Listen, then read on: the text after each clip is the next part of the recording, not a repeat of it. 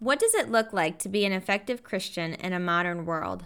Today, we're diving into part 2 of our summer series and discussing change and transformation. How transforming the world around us begins with transformation within the church. I'm your host, Jen Robinson, for July 2nd, 2021.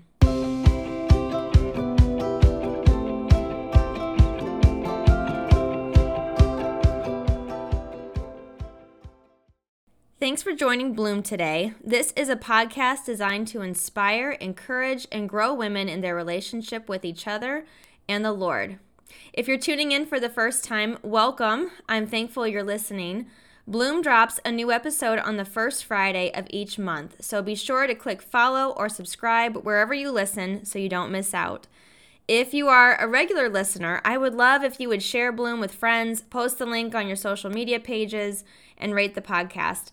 This all helps spread the seeds of the good news so we can continue to grow together. Last month, we launched our summer series, Living as an Effective Christian in a Modern World. We were challenged to see ourselves as not merely existing in the world, but being sent into it just as Christ was sent. We have been called to be on mission to expand the kingdom of God by being both approachable and intentionally pursue others, all while boldly and unapologetically proclaiming the truth of the gospel. For a quick recap on the word modern, modern refers to the circumstances and ideas of the present age.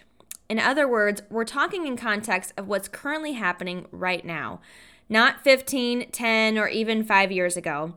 Because let's face it, our culture is constantly changing. We know the world is not what it was 50 years ago, but it's also not what it was in as little as 5 years ago either. It's so important for us to be on the pulse of what's going on in our culture as it's changing.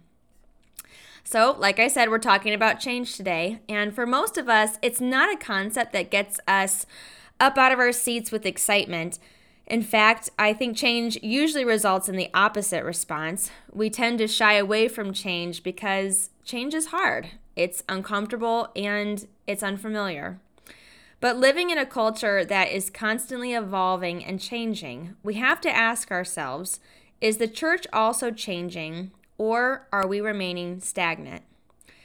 When I first stepped into women's ministry, people kept asking me, what's your vision? What are your plans for women's ministry?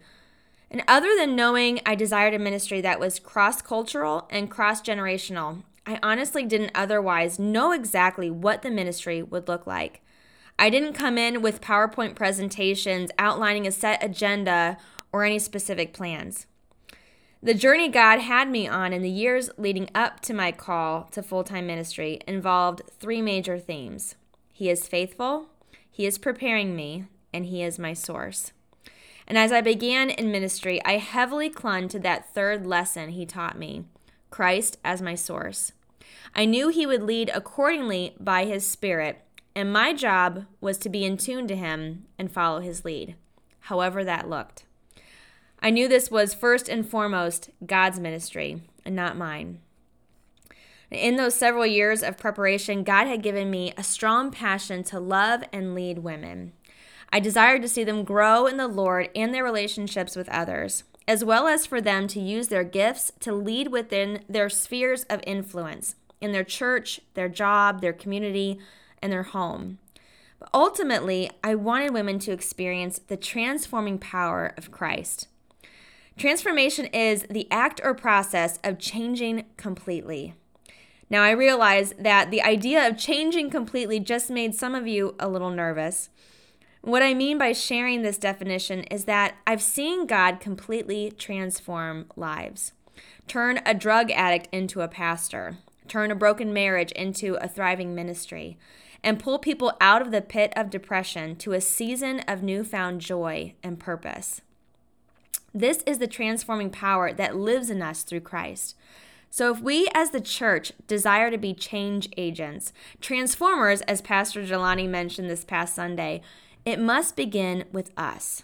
It begins with taking a hard look at where we are and what we're doing to determine if what we are doing is still relevant. Is it still effective? And if not, what are we going to do about it? Flashback to when I had my first taste of women's ministry. I was young, newly engaged, 20-something at the church I grew up in. I was taking this leap out of youth group, an experience where I had deep encounters with God, where worship brought teens to lay prostrate at the altar on a weekly basis, where strong ties of friendships were formed, and where I was challenged in how to live out my faith in the midst of the daily temptations and struggles that awaited outside those nurturing walls. Now, as a young adult entering a new phase in life and in the church, I was suddenly entering a completely foreign world filled with elaborate themes, floral centerpieces on laced doilies, and listening to conversations about family vacations and where to get the best deal on a washer and dryer. I had my own set of struggles I experienced as a teen, and youth group had become my haven. It was a place I could find solace and be inspired to keep growing in Christ. And now, faced with a whole new set of tests and trials within the transition of my young adulthood, I felt as though these women were not relate to me at all. Even though I had known most of them from growing up in church, I felt entirely out of place and irrelevant. Now, the message given at the event was an encouraging message, but I still left feeling like I hadn't connected with anyone, didn't really grow spiritually, or even feel invited back.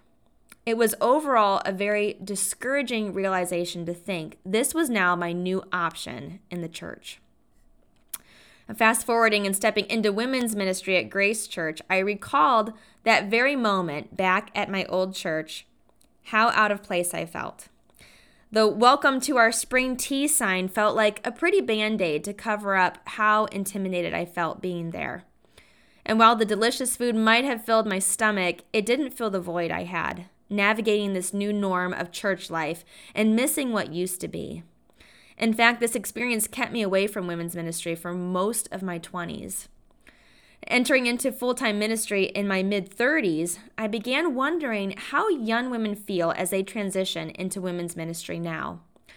But not even just young women. What about the women who attend church regularly on Sunday morning but are MIA during women's ministry events? Taking it a step further, where does that leave women who have little to no church background, or maybe didn't have any existing relationship with God, and they walked into a similar event for the first time? Maybe someone that is still trying to figure out if they even buy into the concept of a good and faithful God, or someone who comes in with heavy burdens and real struggles. Would their experience resemble mine? Would they feel a sense of belonging, feel like they could relate? And most importantly, would the opportunity give them even a glimpse of God's transforming power? So I took this thought and ran with it like I was on assignment. It became my new mission. I began researching and talking to other women in the congregation, specifically targeting women who were not currently attending anything. I just wanted to understand, was it a schedule conflict? Were the demands of home and work life just too much to fit one more thing in? Were women wounded at some point during an event or gathering? Or could it be that maybe current women's ministries being offered wasn't resonating with an entire group of women? Now, as I met with numerous women, I sprinkled in my questions throughout the conversations, trying to gauge where they stood on the topic. There were some women who told me they simply have too much on their plate. They were in a demanding season of life that required too much of their attention. Now, understanding the life of a busy woman myself, I chose not to probe and push back too much from that response. But then a great deal of women shared their heart with me, explaining that they had attended a women's ministry event at one point, but that they just felt out of place. I thought, what familiar feelings that I knew. So I kept inquiring and listening, trying to pinpoint a reason to explain why they felt that way and what they wanted to see in women's ministry. Now, many of the young women voiced that they felt they were the only ones their age at the event, or maybe within the very low percentile that were present attending that event. Now, other women said they went to an event alone and tried to sit down at a table, and the ladies were unfriendly or told them that they had saved their seat for someone else and they couldn't sit there, making them feel uninvited. I had women share that some of the discussions among the women after the message was either offensive or went off topic completely from the focus of the discussion prompts. Other women simply indicated that they didn't like what was consistently referred to as the fluff. In other words, the door prizes, the themes, the decorations, and even the food. Then I asked them what they were wanting to see in women's ministry. The women responded using descriptive words like something authentic, something intentional, something real. I took my notes and went back to God and just said, Lord, what does this even look like? I mean, authentic, intentional, real. I began asking for direction, for vision, for clarity. I remember just thinking, okay, God, you said that you are my source. So I need you to be my source right now and show me what it is that needs to happen. Is change on the horizon? And if so, what is it? What does it look like? I didn't have prior plans to make amendments or dismantle anything when I stepped on board. I thought I was just grabbing the baton that was handed off to me and maintain speed. I didn't anticipate change. I had full intentions to run the straightaway race before me, but now it seemed as though God was placing some winding roads and upward hills in my route. But as God also reminded me, He is faithful. And throughout the months of praying and seeking, God slowly poured out a vision for something new.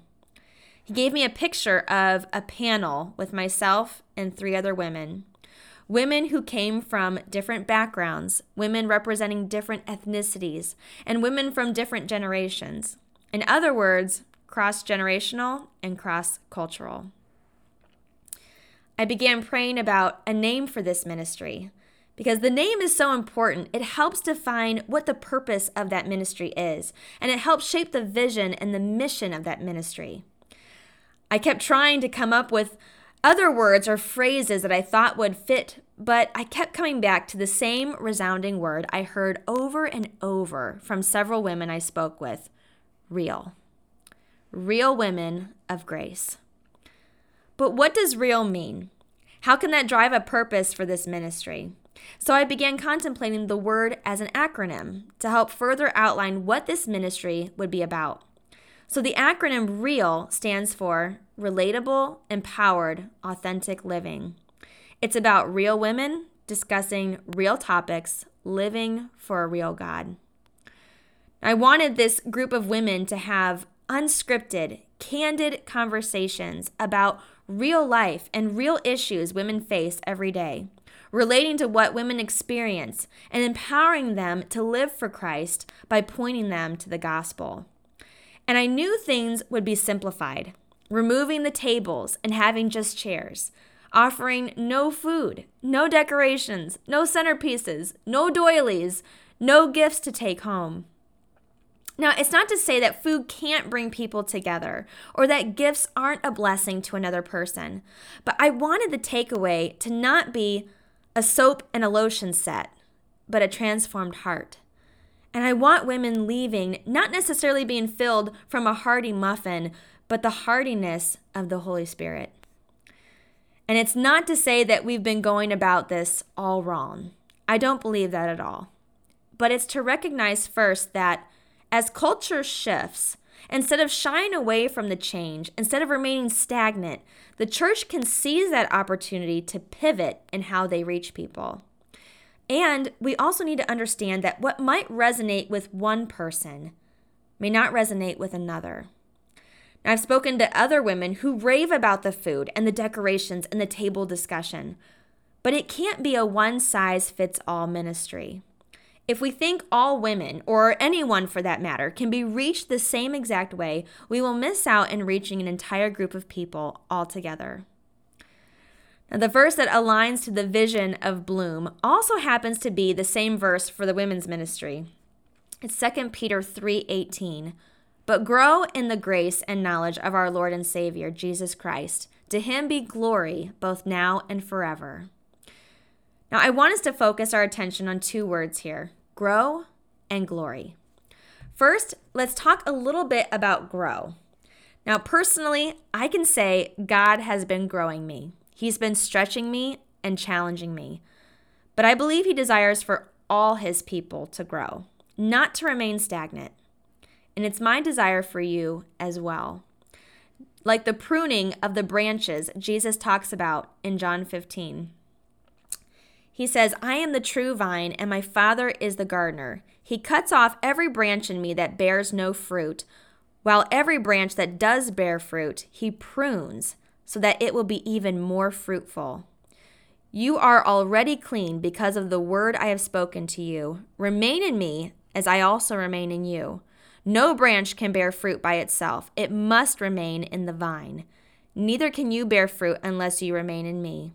I am the vine, you are the branches. If you remain in me and I in you, you will bear much fruit. Apart from me, you can do nothing. Growing isn't an easy process. Change isn't an easy process. But He's the vine. He's the source. He said, remain in me. Stay connected to me. Apart from Him, we can't do anything. But He's going to prune us in order to grow us. Now, shifting gears to the second word, glory. For this, God laid the story of Gideon on my heart. In chapter 6 in the book of Judges, we see God send a man named Gideon to lead an Israelite army against their enemies, the Midianites. Now, the Midianites were described as an army of locusts, ones who came in and caused devastation and destruction to the Israelites, invading their crops and ravaging their cattle. Scripture says it was impossible to count their camels. In other words, their army was so large, no one thought that they could be defeated. Now, Gideon had an army of 32,000 men to go up against the Midianites. Still probably not enough for what they needed. But God told Gideon, you have too many men. I can't deliver Midian into their hands, or Israel will boast against me. My own strength has saved me. So God commanded Gideon to announce to his army that anyone that was afraid should turn back and leave. So a mere 22,000 men left. Just 22,000. No big deal. Now you would think that enough men had now left and that the 10,000 remaining could proceed. Yet the Lord said to Gideon once again, there are still too many men.